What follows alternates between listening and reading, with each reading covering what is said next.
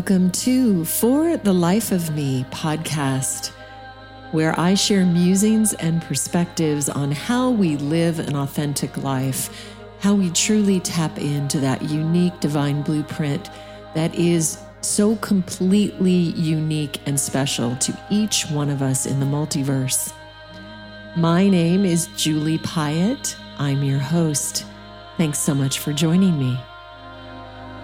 Julie Piatt, also known as Srimati, is a mystic mother, musician, artist, chef, author, and healer who has lived her life immersed in devotion and expansive creativity. She is a way shower of finding the divine in all life experiences.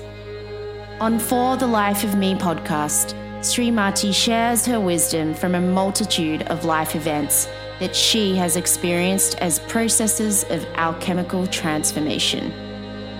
She is a powerful living example of how to love ourselves more so that we can live our unique design in a full and expansive self-expression. As when we live in this frequency, we bless all life around us. What you get with Julie in all of her endeavors is a sermon or prayer which radiates the vibration of a mystic mother, an energy that comes through her essence, her words, and her music. Welcome, beloved tribe, cosmic family. It's really a joy to be tuning in again across this medium, which reaches all around planet Earth. It is really, really a privilege and a pleasure to share these precious moments of life with you on what was formerly called Divine Throughline, the new podcast format, which is called For the Life of Me. So For the Life of Me came about as I was really feeling into how I can best serve and offer the messages, the experience, and the vibration into the field. Something that is very unique to my own individual blueprint is that the most powerful way that I can share wisdom is by sharing my own very personal experience. And so this is exactly what I'm going to be doing on the second installment every month of the podcast, For the Life of Me. For the Life of Me is the name of a memoir that I am writing this year. I've actually already been working on it for many years, but it's going to come to fruition and actually be published in the month of November. So I am going to be recording an excerpt from that memoir, from my own very personal life experience, every month as a means of sharing my own life with you, and drawing you into my own life experience and what has informed my state of awareness and the lessons and tools and things that I have gleaned from this very vast experience. As human beings, we all learn from the stories that are told by our fellow community, our fellow family, our ancestors. And storytelling really is a very, very powerful method of imparting wisdom, of sharing life experience. And as we all are leading what Joseph Campbell described as the hero's journey, we all will go through a journey of life, which includes going through tests and trials and challenges. And hopefully, as we emerge on the other side, it is our privilege and our honor and our blessing to share that experience with others coming up the life path just a little bit behind us. So I hope you'll join me for this part of my journey. Maybe grab a cup of tea, maybe get settled on the couch, wrap yourself in a warm blanket, or possibly you're on a long journey or you have a commute, and I'm going to keep you company for the next hour or so as you travel between destinations. These excerpts that I'm sharing are not, of course, a final draft, but they are a draft and they are a version that's pretty developed. I'll be interested to know how you feel about me sharing in this way. Please reach out to me or let me know on Instagram in the comments how you experienced the sharing of this information. And so here we go, the first excerpt from my memoir. It's called My Monster.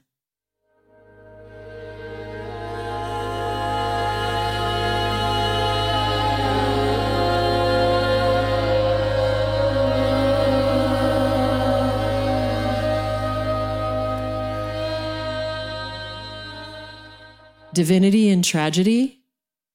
How do we find the divine in the immense challenges we all face incarnated in a realm where there is so much violence? In any given moment, we are experiencing loss, much of it at the hands of brutality and horrifying acts that are in no way related to anything beautiful we are seeking in our lives. I recently reflected on what was the worst experience I had endured in this lifetime, the one that almost killed me. But more importantly, I feel the one that seemed to be orchestrated by a perpetrator, a predator that unjustly stalked me and then tried to destroy me. They say that which tries to kill you makes you stronger. I hope in my case, it has made me gentler, kinder, wiser, and unapologetically devoted to myself. I'm still working on that. This is a chapter that remained unnamed and left discarded like a page at the bottom of a stack of old scripts. It feels as if it was literally another lifetime. I like to think that I have healed completely from this experience, but it's not a place that I like to revisit. So maybe there's more to reconcile from this nightmare that could have ruined my life. Well, maybe it's here because I'm supposed to go there just this one last time, as my son Trapper suggested at lunch yesterday. Then I can move beyond it entirely. I need to clearly state that this relationship described in this chapter is not, I repeat, not the father of my two precious sons. I don't want this energy associated with them in any way. Are we clear on this? Okay, good. Michael Jackson's Don't Stop Till You Get Enough thumped and pulsed as the vanilla smoke filled our nostrils with traces of ambiance. Dancing with my college roommates, Kim, Jane, and Susan, we played a game imitating the person to our right. One of the hilarities of life, the unique styles that overtake a human form in inspired movement, rendered us collapsed in a heap, unable to maintain any level of containment. It was almost as if we were tripping on mushrooms. We were crying, literally dying laughing. Coy young girls in our 20s, dressed to seduce some silly men. We were omniscient. They were expendable. We lied to ourselves. Sweaty and danced out, I peeled my Lauren Hutton silk shirt from my breasts and sauntered up to the bar to order a grapefruit and Pernod. I had discovered Pernod, a licorice syrup-like alcohol, while living in Paris earlier that year. It was my standard cocktail, and I ordered it regularly. As I drew a big sip, sucking it through my teeth, it quenched my thirst, cooled my body, and accelerated my buzz. I positioned the cold glass at the base of my throat and closed my eyes.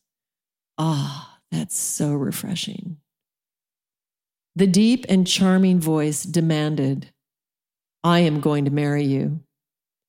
I shifted my eyes to the right and caught the form of a man, rail thin in a Bowie modern love stance, pristinely dressed in an Italian suit as if he had a mission.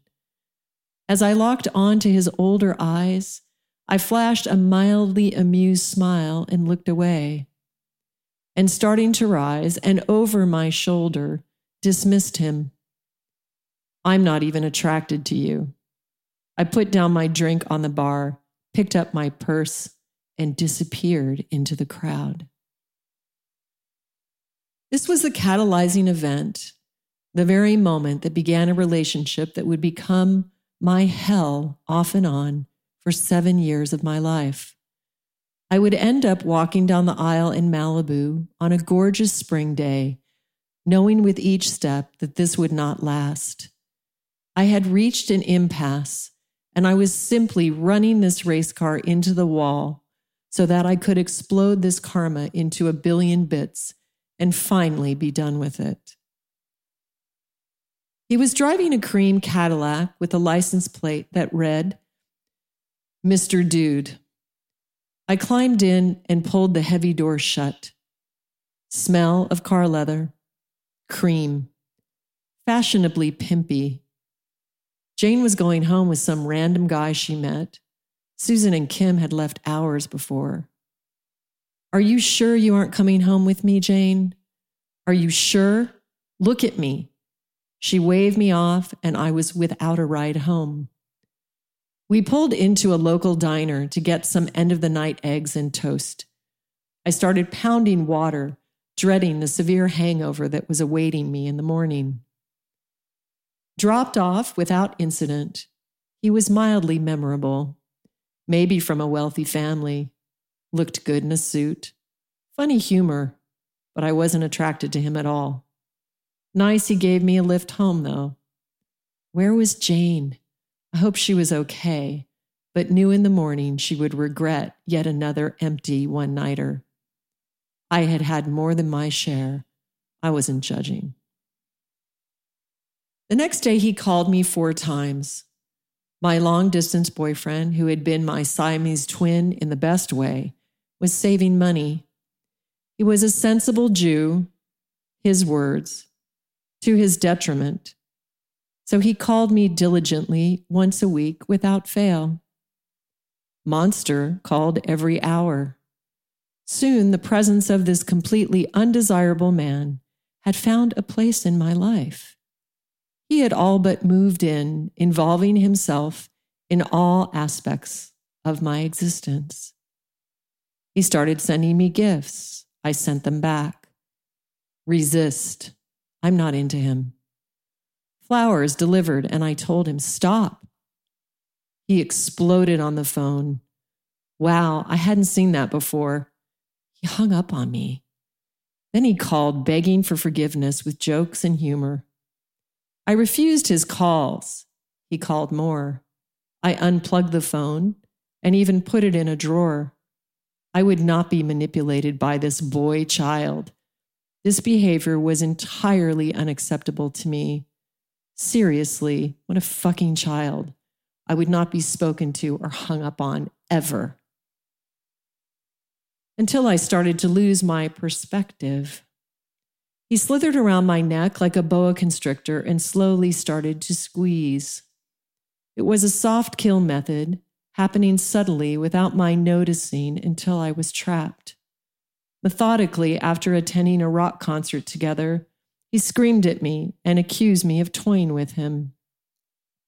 He challenged my motives and argued that there was a true love that was waiting for us to welcome into our lives, and that I knew it. I needed to admit it and stop toying with him. This life was ours, and deep down, I wanted this. Stop bullshitting and step into our destiny.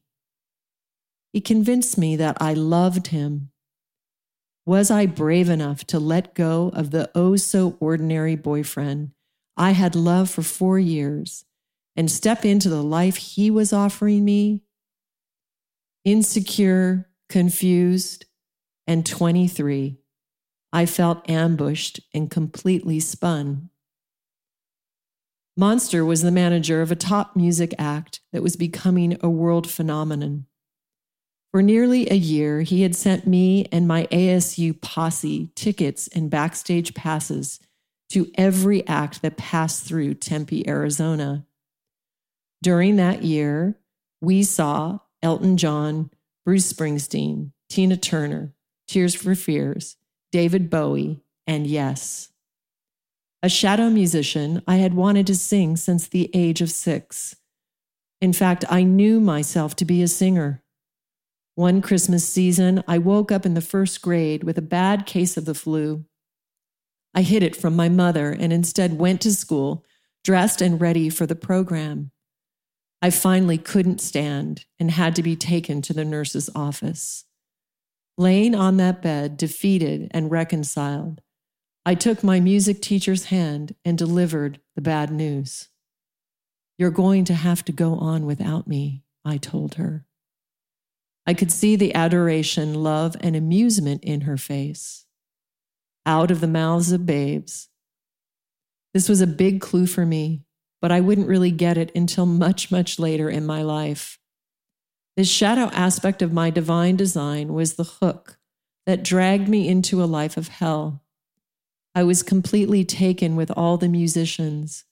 Anyone who could play or sing music was considered a god to me, and everything else couldn't get near it. I was worshiping the music outside of me, feeling vacant and disconnected from this frequency that was really a part of me. I had become a gold digger, basically making an intellectual decision to try to love someone because of their position and the proximity it could give me to something I was lacking inside. I was using him, and I was letting him use me. I never loved him. Still, I left my dear, precious love, my boyfriend in college for 4 years, and for my entire life, my boyfriend will never forgive me for that pain that I caused. It made no sense, and it was completely dishonoring to the true, pure love that I had shared with this gorgeous architecture student for 4 years. Don was an architecture student, and he loved me completely. We stayed in his apartment for days on end, making love, only stopping to order in Chinese from time to time. Literally 3 days in a row, we would be sequestered. Our friends were astounded, and I earned a nickname that I can't repeat from my French friend, Sophie. I have never written that name down, nor told anyone outside of my girlfriend posse, as it is gross. They were obviously just jealous. Seriously, what is better than sex for days when you're in your 20s and in love? Nothing? Yeah, I know. After graduating from college, I moved to Los Angeles and moved in with Monster. He lived on Woodrow Wilson Drive in a house on stilts that hovered over an expansive canyon. I would come to call it the haunted house. In the years to come, Monster sat in a desk on a raised platform overlooking the A-frame living room, rolling calls on an old-school black phone, arguing for grand pianos and better lighting on the buses for his acts. About once a week, the temper would explode and the phone would slam down, and he would be frowning and brooding. He told me his behavior was justified, and this was what a powerful man looked like. And that was what it took to make it in the big city. This is what you get, baby. Dig? He adored me and cherished me like a fragile possession, selecting my clothes and my hairstyles. He convinced me to cut my hair short twice in the span of our 7-year relationship. I had no purpose other than serving him. He taught me the right way to clean, wiping the sink in such a way, and critiqued every meal I ever prepared for him. Use less salt and more pepper next time. He whispered that I was the only one he had ever loved, and that he couldn't live without me. I was his princess, and did I want to come to the top with him?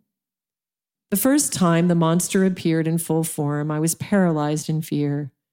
It likely came on the heels of a question I asked him about his interaction with another woman. I was likely feeling jealous, and I wanted to know if he had cheated on me. I was certainly heated and demanding to know, or maybe I was hurt and asked as calmly as I could. Later, he would tell me that I had caused it. I made him a monster. It was my fault. He flew into a rage where he was in a clear blackout. I remember being choked and pressed up against the wall by my neck, my feet off the floor. He broke a framed drawing that I loved, a gift from my architecture boyfriend. He then handed me a broom and screamed at me to clean up the mess as he watched, standing over me. He spit on me, slapped me, punched me, and shoved me to the ground. The rage would take on a life of its own, and if I did nothing, it wouldn't stop. If I hit back or tried to defend myself, it would rage on. I found nothing I could do would make it stop until it had finally exhausted itself. I would find myself on the floor, unable to move, lifeless and defeated. He would begin to cry and cry, apologizing for hurting me. He would beg me to forgive him. I would be lying on the ground, surveying the field and my options for escape. How can I get to my keys and my car? I would have to wait for tomorrow, leave while he was out at a meeting. I could move to my sister's. How will I ever tell my parents about this? How could I? I was lying in an alternate reality, unable to comprehend how I came to be in this situation. My parents had been married for many, many years. I had never seen this behavior in my lifetime. I was shattered, ashamed, and the next morning I wanted it to go away.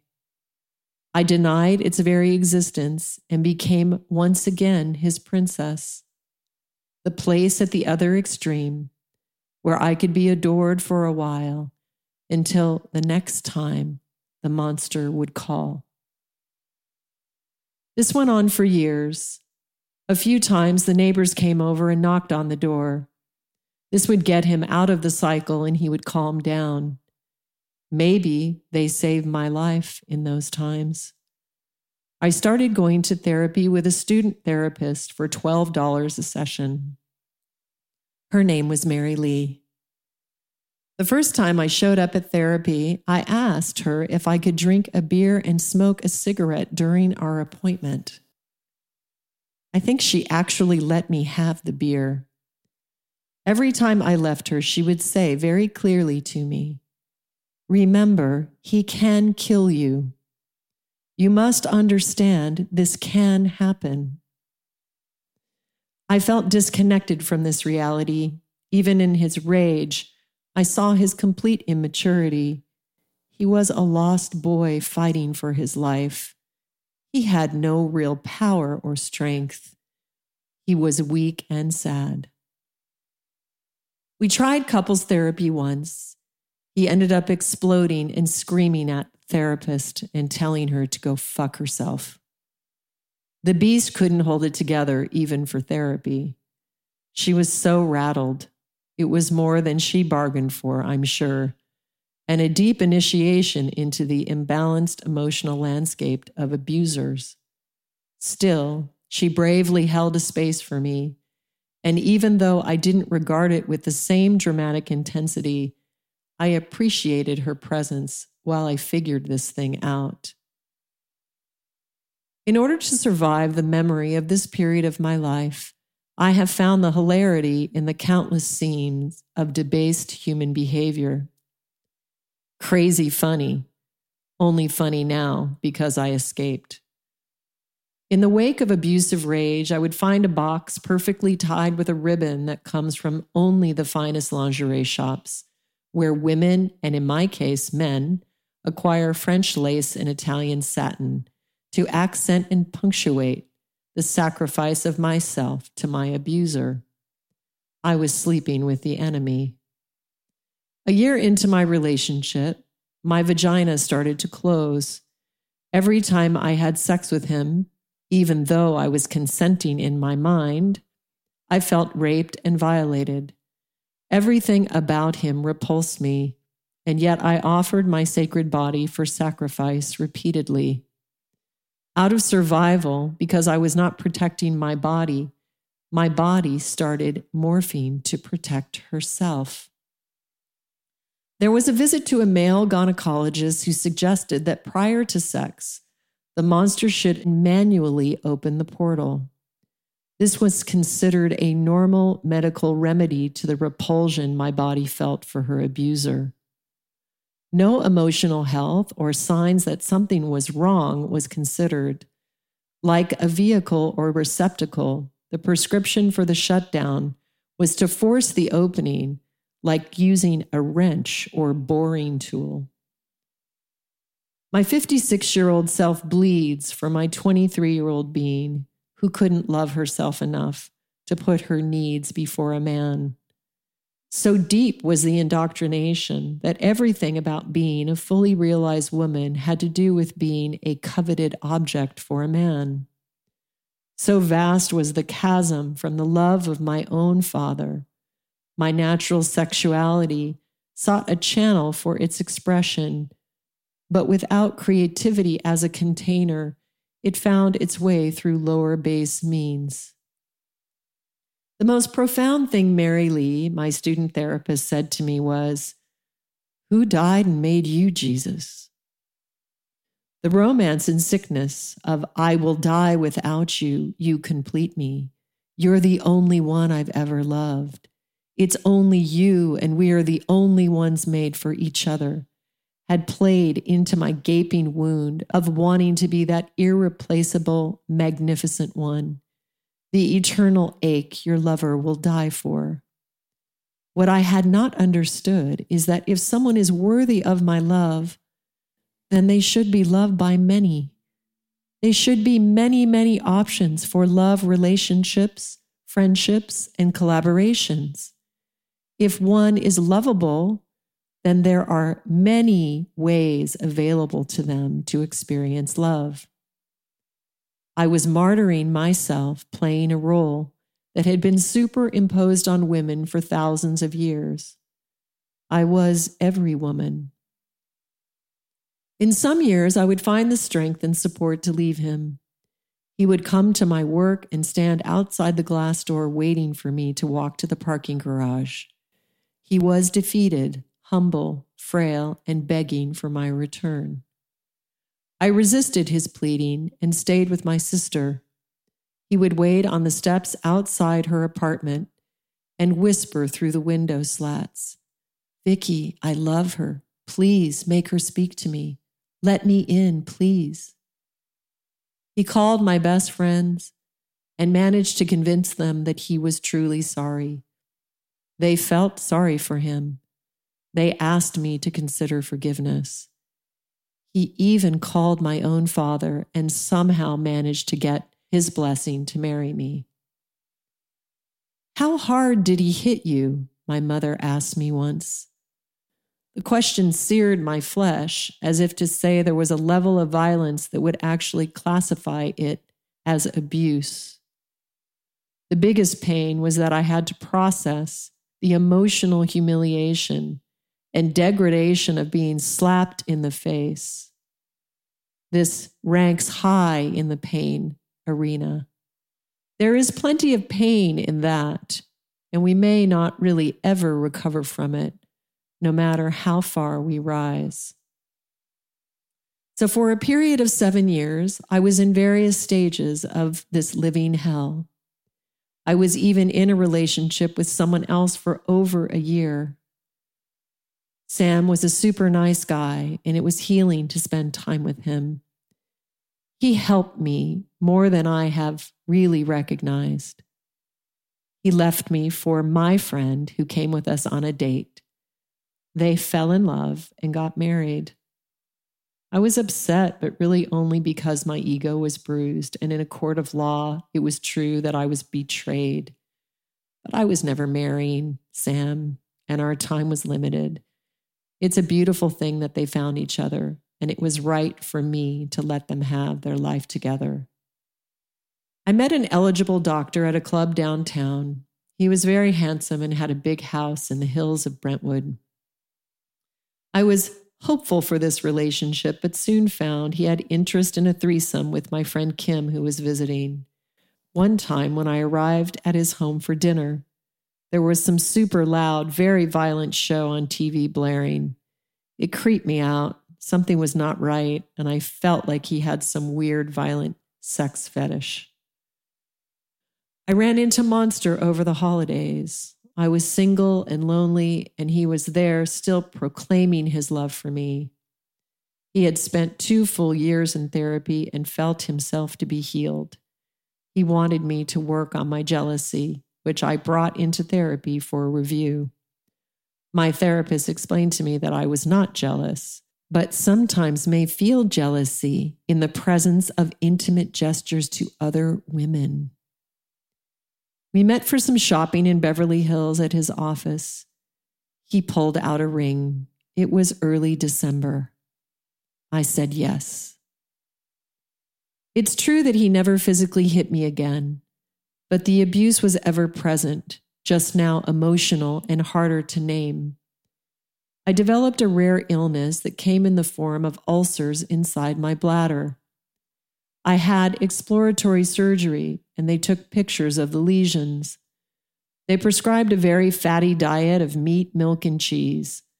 I knew that my body was talking to me again, and that she would heal when I left this relationship. I was put on antidepressants and prepared to quit my job in the garment industry so I could rest and heal. Monster didn't want me to quit, as I was making a good salary. I convinced him to let me get my real estate license, as then at least I could sleep and get some more rest. I worked straight through for 2 months and completed real estate school. Soon after, I received a call from my then sister-in-law insisting that I call this man named Lou Pyatt. Lou was the COO of a huge real estate company, and he was expecting my call. She had cornered him at the Sports Club LA and asked him to meet with me. Annoyed by her certain imposition on this man and inappropriate behavior, I argued that I didn't even have my license yet, and this meeting was premature. Call him today, she demanded. He's expecting you. I called Lou Pyatt sometime in early February. I was surprised that it was his direct line, and he politely offered me 2 choices for a meeting. I have Monday dinner or Wednesday breakfast open. I said, let's meet Wednesday for breakfast. As I wrote it down on my calendar, I paused for a moment, noticing the date was February 14th. This meeting was the moment that my 7-year hell came to completion. Lou had become one of the greatest loves of my life, the mentor of my creativity, and the father of my 2 boys, Tyler and Trapper. It was a 10-year love affair, literally of the ages, one that changed the trajectory of my life forever. I would have a nightmare for years after I left Monster where he would be attached to my leg and I would be trying to get him off of me. I don't love you. Leave me alone. I hated that feeling more than anything in the world. During all of those years of a karmic hell that marked a developmental part of my life, I truly learned the error in putting someone before me. I had a spiritual perspective that he needed help. He loved me so much that I was not able to choose myself completely with the authority of my being. This sickness of thinking that putting another before yourself is spiritual is something that I had to unravel. Some years later, I saw him on the street, and in the same month, particular people from the time I had spent with him returned into my life. I made no effort to create connections, instead watching them come and go. I am complete with this karma, and there is no reason to ever see him again. In a dreamscape, I did meet him. I forgave him, and I have forgiven myself. More specifically, I accepted my role in this experience as the universal creator being that I am. I ordered this experience in collaboration with him for purposes of my mastery and evolution. It took me many, many years to get to the point of accepting responsibility for my part. The suffering was immense, the brutality unjust, and yet I was not free until I was able to take responsibility as a powerful creator. I can't say at this point that I thank him. It still stings too much. But I have found a power in this experience, and I know that it has made me who I am. When I remember back on this period of my life, I recognize it as a karmic experience that I transcended and experienced as a part of my mastery. I have not only survived, I have transcended and become more authentically me. And there you have it, the first installment from my memoir, For the Life of Me. Please go to my website, juliepyatt.com, to pre-order your copy. Also, please check out the Water Tiger community. You can subscribe and join my tribe, my community, as we commune together every month. I'm offering a monthly topic, a monthly meditation, and when you subscribe to the community, there is a form. You can send in your questions, and I will answer personal questions during our community time. More importantly than ever before, this is the moment that we reclaim all that is our power, all that is our divine, unique blueprint. Life is full of many colors of experience, and by using a divine perspective, we can truly alchemize these experiences, no matter how horrible they are, and we can transcend them and use them in the becoming of the masters that are inside each one of us. So I hope that you found this inspiring, thought-provoking, and it has given you some insights, questions, or windows into your own life experience, possibly those around you. In addition to the Water Tiger community, you can still donate and support the show at Patreon. I hope that you will explore my entire website. Specifically, I have a new music project called Shriya, a collaboration with my soul sister, the beautiful Amber Ria from Malta. She's a temple singer. We have a memory of singing together in another timeline. We have joined together and created a tri-wave soul communication. It's a sound bath. It is a healing technique, and it is offered on the site. So check it out, download it, and experience a transformation of real unity, intelligence, and love enveloping all aspects of your being. If you'd like to work with me personally, please check out my personal session page. I think it's called Work With Me, actually, at juliepyatt.com. And also check out my retreats. I want to mention I am doing a mastery retreat on the island of Gozo. The dates are June 1st, 2nd, and 3rd. There are only 9 spots available for that trip. I will be posting that on Instagram and sending out information on that soon. If you are interested in the mastery retreat, go ahead and email me at srimatimusic@gmail.com. So not to worry as we're in this integration of all parts of ourselves. Although I am using Julie Pyatt as the overarching name for my rebrand and also for my author name, I will still be using Srimati in my healing work and also for my music offerings. So I think that's it for this month, you guys. I'm looking forward to communing with you in the community. So I hope to see you in Water Tiger, and I hope to hold space for all of you to really embody all of who you are. It was vulnerable reading some of that to you today, but I think that there is a powerful place for it, and I hope that you found it transformative. And so until next time, I'm sending you all of my love and all of my blessings for the remembrance of all parts of yourself. And may you love and care and steward and be a guardian to your own being as your primary cause, primary mission. Until next week, I'm sending you blessings, and may grace and beauty surround us all. Namaste.